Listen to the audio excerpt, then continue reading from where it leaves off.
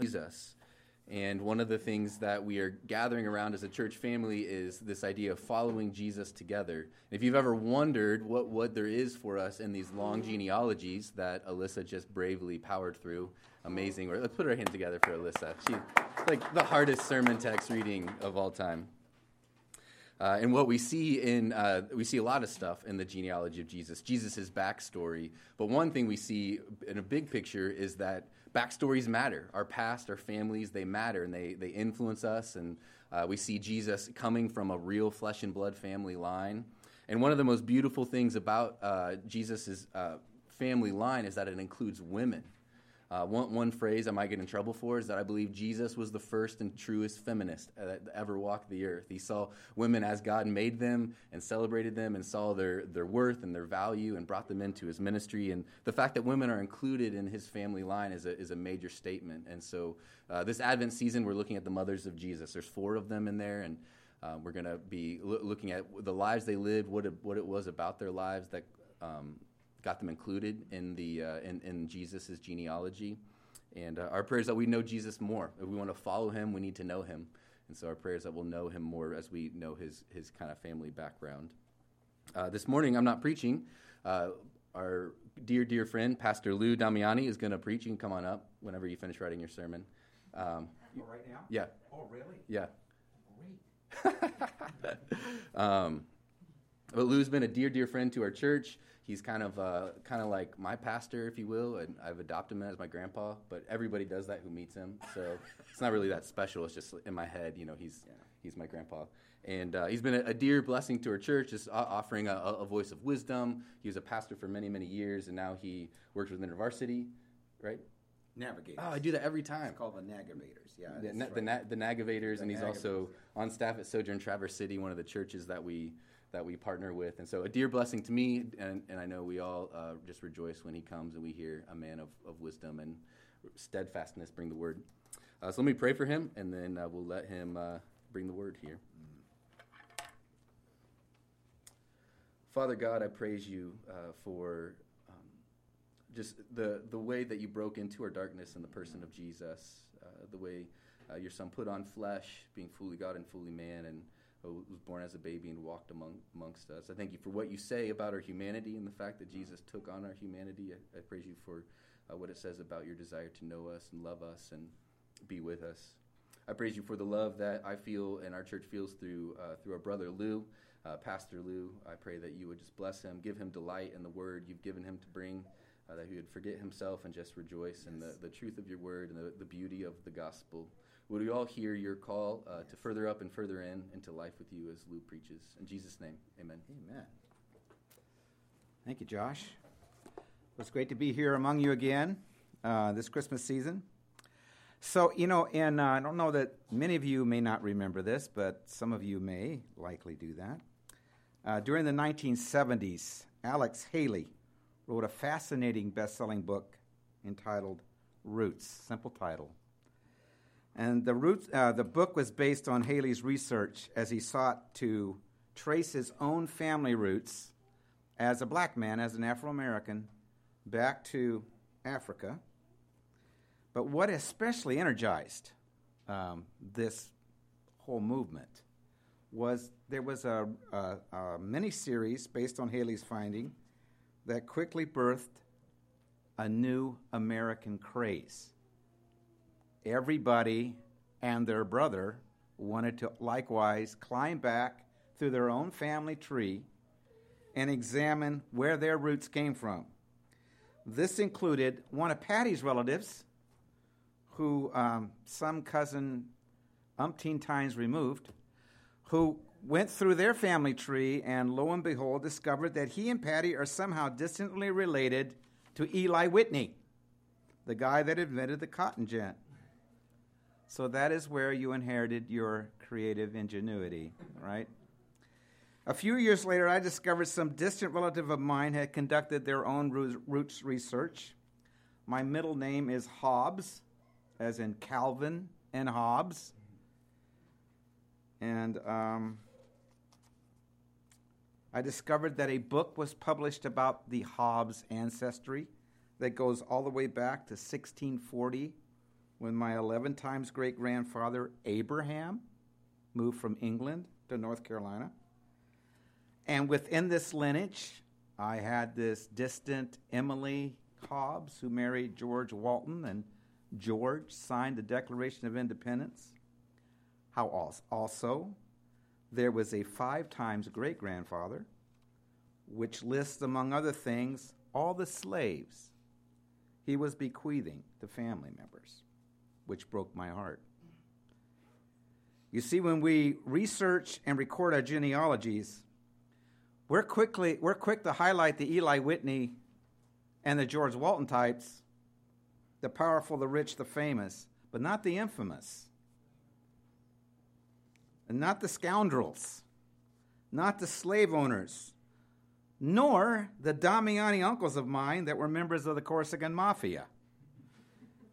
We would just as soon forget about those guys, but not God. If you read the Bible with a halfway observant eye, you're going to discover that God is very much into genealogies. And if you do a bit of climbing through these biblical family trees, you'll discover a few things. First of all, there is a highly significant purpose for every genealogy he chose to record. He didn't just do it to provide hard-pronounced names for us to verbally fumble over. And believe me, I fumble over mine too. And I'm supposed to be a pastor, you know? What is that name? And why did they give it to somebody? There is also an eternally significant purpose in this sense. He includes the very kind of people we would tend to exclude, especially in the particular genealogy in Matthew 1. How the New Testament starts out is amazingly significant. Let's look at Matthew chapter 1 as we start this morning before we go on over to Ruth.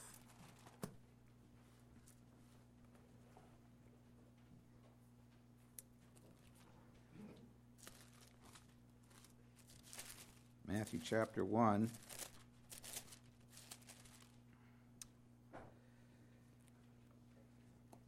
This chapter, by the way, the first 17 verses of this chapter record the genealogy leading up to Jesus' kingly line.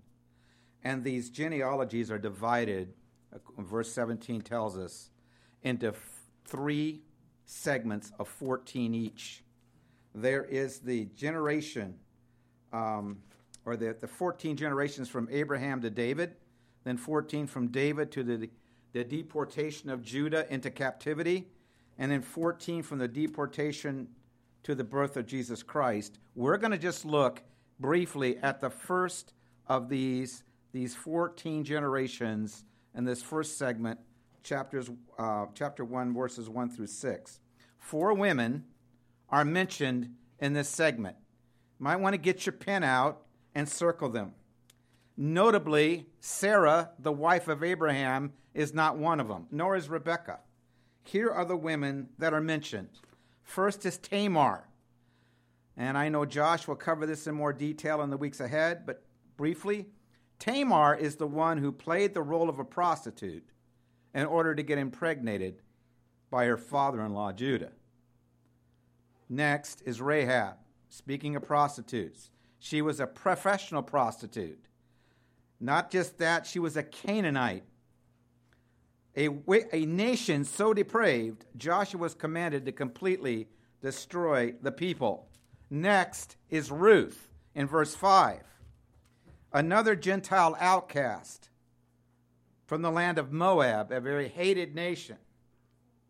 And verse 6, and the fourth one is the wife of Uriah, not mentioned by name, but if you're familiar with your scripture, her name was Bathsheba, the one who committed adultery with King David. Let's add it up.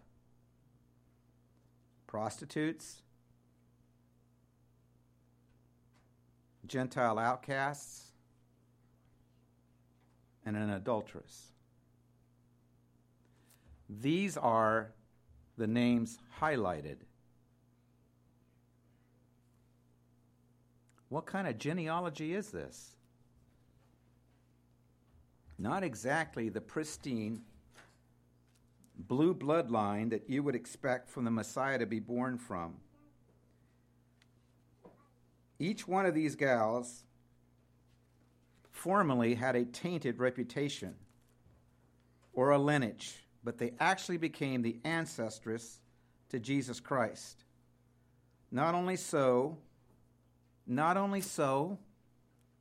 but shockingly, they are highlighted in this text.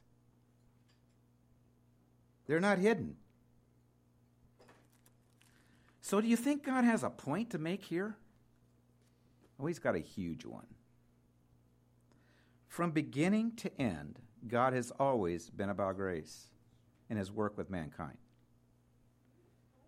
And from the very start of the New Testament, he makes a point for us to know, this is why my son has come. My son has come my son has come to make the Jew and the Gentile one. My son has come equally so for the patriarchs as he did for the prostitutes. I'm all about grace, and my work is all about grace. God is an inclusive God, not an exclusive God, not a respecter of persons.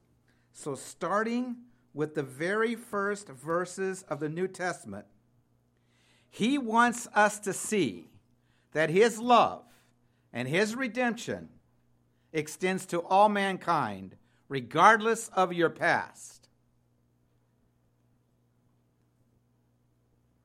That his unmerited forgiveness and favor plays no favorites. And so I love this because it's like this prelude up to his actual birth is like an indication of what's going to be accomplished at his death.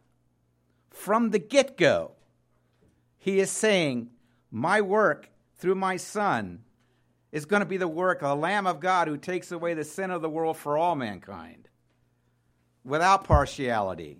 My offer is made no matter who you are, I'm here for you. He has come for you. So over the next 4 Advent Sundays, yes, these are 4 of the mothers of Jesus that are highlighted in this text. That in the midst of their sin, regardless of their past, they came to trust in a God greater than themselves and followed him. And now we're a part of the great ancestry of his son. So let's go and look at the life. Your wonderful pastor has given me the permission to speak on what would be my favorite one, and that would be Ruth. Do you all have favorite Bible characters? And my Old Testament one, without question, would be Ruth. When you hear her story. And if you're not familiar with her story, this afternoon you'll want to read it. It is amazing. Hollywood would not do it justice. Go to Ruth. It is the 8th book of your Bible. And so you'll get Joshua, Judges, Ruth.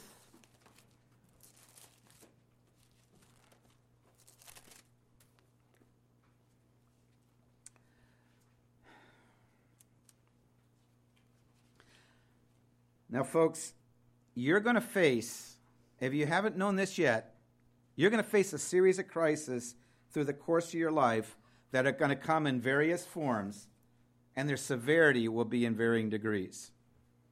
There'll be large ones and small ones. There's going to be sometimes some situation where you have a legitimate need or desire in your life and it is going unmet, and that is a crisis.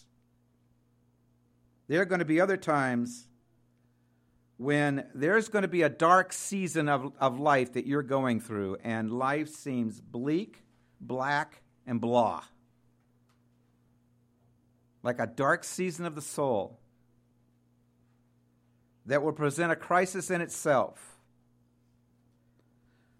There's going to be a heartbreaking crisis that's going to come as a result of some devastating loss. It could be of a job, could be of a loved one, it could be of a shattered dream. Invariably, at some point, there will be some vital relationship that you have in your life and to your life that's going to go south.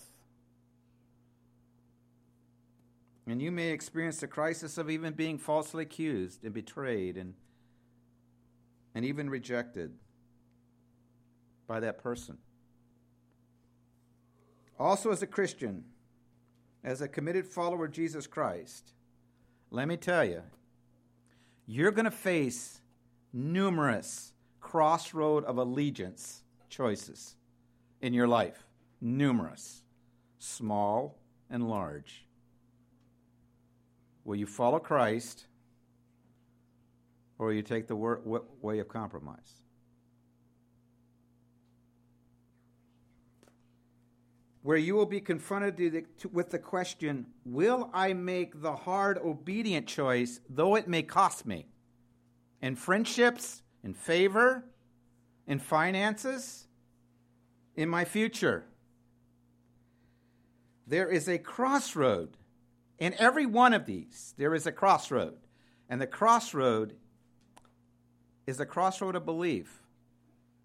Because the choice we make will give clear indication at what level do we believe in our God and in His goodness. At what level do we honestly believe God's character is as consistent and as faithful as He says it is? Example, if you're unfairly attacked, and there'll be times when you are, or falsely accused, to the extent you feel the need to attack back or defend yourself, to that extent you are disbelieving the truth that God is your ultimate defense and that you don't need to defend your reputation. That's His job. In your times of disappointment or some life disruption, to the extent when life doesn't go well with you at a particular time, you go into the sulking and self-pity mode and say, I can't believe all this is happening to me. It's just not fair. And the longer that goes on, the more you are actually believing in your spirit and in your heart, my God is not good and He doesn't know what He's doing. And particularly, in your times of deepest pain and disillusionment, the depth of your actual belief in God's sovereign rule over you and this world will be exposed. Not what we think it is, not what we say it is, and not maybe even what we teach that it is, but at what level the truth threads that God is perfectly, sovereignly in control of this world, those truth threads have woven themselves in your personal fabric of belief. It will be exposed in your times of deepest pain or disappointment. 30 years ago was the initial year of my first pastorate, and to be blunt, it was terrible. But the hardest year of my life. There's conflicts, crisis, personal attacks on me and my family, and I got to the place 10 months in where I had enough, and I said, I'm done. I remember telling God, listen, Lord, I did not sign up for this. Well, God had some truth for me to hear, and it came through a good friend. His name was Jerry, but really he took on the role of Nathan the prophet. He called me up that week because God moved him to do so. And he had some laser-informing truth for me that day. And this is what he said. Lou, I want you to consider something. Of all the thousands of pastors God could have put in that particular church, He chose you at this time for that church because He knew two things. First of all, you were the very one that church needed to help it grow. And that church was the very one you needed to help you grow. Now that was a great word. That was a timely word. He reminded me, what did Jerry do? He reminded me of God's sovereign rule over my life.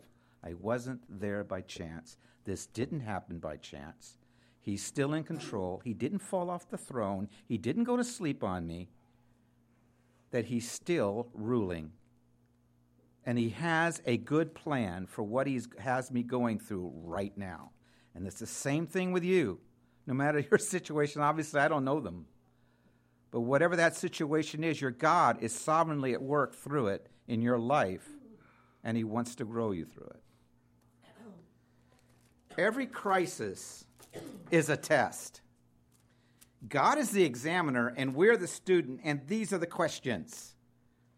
Will I follow my fears or take fearful steps of faith to follow him? To what extent will I turn to him and his word, or to my own will and my own wits to get me through or to get me out of this? And to what extent will I take the easy road of compromise or the path of righteousness for his name's sake? What we choose to do, can I say it personally? What you choose to do in your crisis moments will ultimately determine what your life becomes. It will not be what happens to you. It will be how you respond to what happens to you.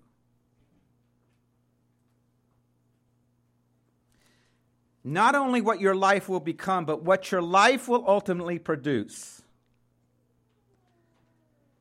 Following Jesus, honestly, is filled with hard choices. But as we make those choices through the power of a Spirit, it changes us. It frees us. It deepens our character. But beyond that, the subsequent impact of those choices will ultimately multiply into the lives of others long after we are gone, throughout time and into eternity, far beyond what we can imagine. And so what happens is we get so wrapped up in the moment, in the situation, and we lose sight of how will this choice, if it's a selfish one, impact my future choices and my character and my influence. It will all. This story has a setting, everyone does. It sets the stage in which the Bible characters step onto. You read in verse 1 with the chapter of Ruth, it came about in the days of the judges when they governed that there was a famine in the land. This refers to roughly a 250-year period when the judges ruled in Israel, which began at the death of Joshua around 1400 BC to the time when Saul was anointed king about 1150 BC. This was a time in Jewish history that was characterized by weak faith and irresponsible living. And there is in your notes as a very distinct cycle that was repeated roughly 7 times in Israel's history. And this cycle is so true of us too. First of all, it's like God's cycle of divine discipline. First is the time of peace and prosperity. Things were going good in the nation. Things could be going good for us.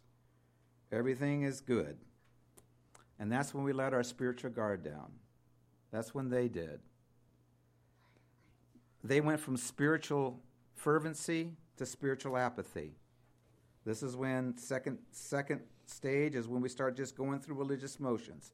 No real passion for God or dependency on him. Why? Well, because there's no real perceived need. We think we're doing good.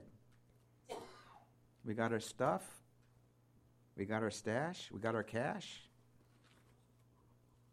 What is missing? Oftentimes what was missing with them, what's missing with us, is a lack of vision. for their life on this earth, for our life on this earth. And gosh, this is our day. This is the day in my generation among so many Christians. It's like we hit the retirement time and we think, what I'm shooting for is a life of ease to do as I please. That's a death life. That's the apathy life. It leads to an independent spirit, living life according to our own terms, where idolatry creeps in. And this is what happened with the nation then. Misplaced loves, things, other relationships, work, hobbies, the good life, all come before the giver of life himself. And because God loves us, and because God loves you, he doesn't leave us in that state, because the more we run our lives, we ruin our lives. And so he comes in, like he did with the nation Israel, 7 times in the book of Judges. He brings famine, and he brings enemy oppression. They were taken over into slavery and ruled by another nation. And it was under this situation that they began to repent and call out to God and fess up, own up. In the process of that, God would raise up a deliverer. He would forgive them and raise up a judge to actually deliver the nation from an enemy. And then it would go back to experiencing peace and prosperity. And so this thing would repeat itself. Well, we can see from this text, from verse 1, this was right in the middle of a time of divine discipline. There was famine in the land, and Elimelech, who was the leader of his family, had a choice with his wife and his 2 sons. Do I stay here, or do I go where there's food? He had a legitimate need. What was wrong with him going to Moab? Well, Moab was a hated land. And Moab was a land they were forbidden to go to because Moab, the people of Moab, refused to have Israel, did not help Israel when they came out from Egypt. And also, at one point, Balak, who was the king of Moab, hired Balaam, a false prophet, to curse Israel. And so in Deuteronomy 23, God made it very clear, don't go to the land of Moab. But either Elimelech ignored or did not know of the command, ignored it, or rationalized his way around it. He says, well, I'm hungry, I got to go. My family's got to go. Rather than trust God, he turned to his own reasoning. He turned to his own wits, his own wisdom. And as a result, God took his life. He met with divine discipline there in the land of Moab. Not only him, but his 2 boys, Mahlon and Chilion. They chose to stay there as well, and they too died. Now Naomi is facing her own crisis, and it's one of devastating loss, first of her husband, and now of her 2 sons. And she too is at a critical crossroad in all of her emotional grief and her emotional pain. Where would she go with it? Would she cry openly to God with it, or merely cry within herself? And if you cry out to God in her pain, she cried out to God in her pain, and in an emotionally and spiritually healthy way, it would enable her to view life through God's circumstances. However, evidently, based on the responses she had, if you look at the text, in verse 3, Naomi's husband died, and she was left with her 2 sons. And she appealed then to her own daughters-in-law. She said in verse 8, and Naomi said to her 2 daughters-in-law, go return each one of you to her mother's house. May the Lord deal kindly with you as you have dealt with the dead and with me. May the Lord grant that you find rest, each in the house of her husband. And she kissed them and lifted up their voices and wept. And they said, "No, but we would surely return with you to your people." But Naomi said, "Return, my daughters. Why should you go with me? Have I yet sons in my womb that they may be your husbands?" In other words, that I could raise up children, a child that could be your husband. "Return, my daughters, for I am too old to have a husband. If I said I have hope, if I said I would have a husband tonight and also bear sons, would you therefore wait until they were grown? Would you therefore wait and refrain from marrying? No, my daughters, for it is harder for me than for you, for the hand of the Lord has gone forth against me." Then in verse 18 and 19 and 20, when she got back to the city, she said, so they both wept when they came to, so they both went to, until they came to Bethlehem. And it came about when they had come to Bethlehem, and all the city was stirred because of them. And the woman says, "Is this Naomi?" And she said to them, "Do not call me Naomi, call me Mara, for the Lord Almighty has dealt very bitterly with me. I went out full, but the Lord has brought me back empty." Notice what happens to Naomi. Notice what happens to us when we go inward with our pain and not upward with it. Our spirit grows bitter. And what happens when we have that pain, if we don't talk to God openly and honestly in our pain will poison our spirit and our perspective. It will sour our heart and poison our view of life. We will not be able to see it through God's lens. So here she comes back to her own city, and the people greet her, and she says, "I went out full, but I came back empty." And here's this daughter-in-law, loyal daughter-in-law, hanging on her arm. The more bitter we get, we don't see what we have. We see what we don't have. And I deal with people all the time in this who've chosen to eat their pain, not realizing their pain eats them. It shuts down their heart. It hardens them. If you take your hurts and turn them inward, they turn into hates and hardness. And so she faced a crossroad too. It was a painful one. Devastating loss, certainly. A lot of grief. God is there in our grief. We got to go to him in our grief to be healed of it. But now, on the road back, even it affected the way that Naomi counseled her daughter-in-laws because they faced their own crisis of choice. Notice how she appealed to her daughters-in-law. In verse 14, they lifted up their voices and wept again, and Orpah kissed her mother-in-law, but Ruth clung to her. Orpah was faced with a choice. Ruth was faced with a choice. The crisis is, do I go to Bethlehem? Do I go to Israel? And for these two girls, folks, this was a highly significant choice because they would face danger in Israel. They would be very vulnerable there. They would be subject to attack. They could be subject to their lives being taken. This wasn't just like, well, I'll try to adjust to that land. They would be hated. They would be rejected. It was a risk for them to go. Orpah chose to go back to her gods, take the easy road back, the downhill road into oblivion. But Ruth made a different choice. And her choice is an amazing one. Don't miss it. I love this verse. But Ruth said, "Do not urge me to go back, to leave you or turn back. For where you go, I will go, and where you lodge, I will lodge. Your people should be my people, and your God, my God.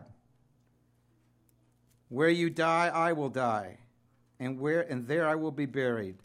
Thus may the Lord do to me and worse, if anything but death parts you and me." Ruth made the faith choice, the hard choice. And it wasn't to primarily follow her mother-in-law. It was very clear. She was following the God of her mother-in-law. Your God, I want to be my God. I'm done with my gods back there. I ain't going back. I'm going forward. There's no turning back. Understand, she felt the very same fears Orpah felt that we would feel. But the difference is, and it makes all the difference in the world as to what will ultimately come of our lives, she didn't follow her fears. If you feel fear, that's normal. Where we sin is when we follow them. What she did is she followed God in the midst of them, clinging to God's promises as she made those steps. And that's what faith looks like. It just looks like clinging to God's promises in the middle of what we fear. And then the fear dissipates.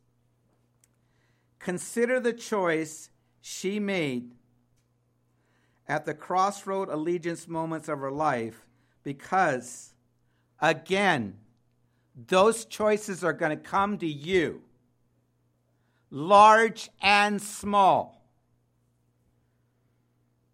Will I go Godward with my life regardless of what I fear? Even if it costs me, even if I have to suffer.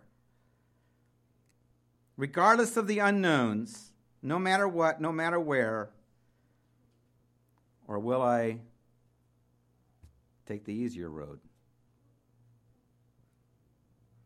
Of course, the great and grand ending to her story, and it is great and grand, this is a love story for the ages, because Ruth, once she arrived, began to serve in the fields, reaping what they had in that time in the harvest. When they would reap the grain, they had along the sides where the widows and the orphans could come and reap and pick up what remained. And she went out in those fields. This woman worked hard. She worked faithfully, even though her life was in danger.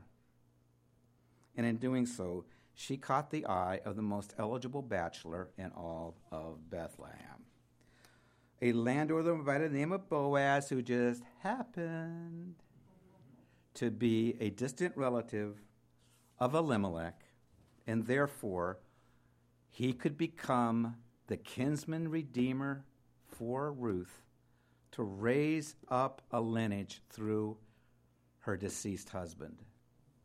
And so I don't want to go into big spoiler alert here, but obviously they did get married. You can read it for yourself. Miss Ruth, this downcast, outcast widow from a hated country, ended up becoming an ancestress to Jesus Christ, the ultimate kinsman redeemer. The ultimate kinsman redeemer. She became an ancestress to him, he who laid down his life to be the full ransom for us as well as for her.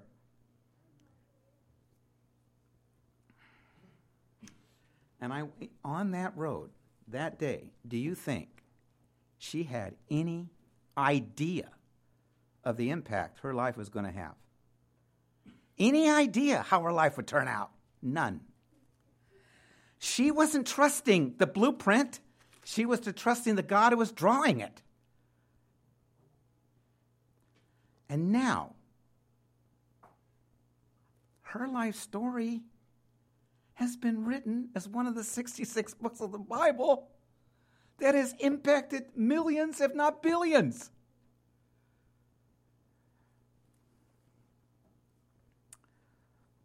Likewise, we have no idea at the moment the impact and influence the small and large choices we make in our today will be multiplied through eternity. Not just in our life, but long after we live. What you choose to do in your crisis moments will determine what your life becomes and what it will produce and who will it influence. Let's pray. Lord Jesus, we thank you for coming to earth for us. We thank you that even as we take these elements today, as we're reminded of your great gift for us, how you laid down your life for us, coming in the form of a man, taking on flesh, full embodiment, experiencing all that we've experienced. And we thank you for your lineage. Thank you, God, you have a genealogy of grace. We thank you, God, that we all are equal at the foot of the cross because of your sacrifice and your grace extended to us. And we come today celebrating that in your faithful name. Amen.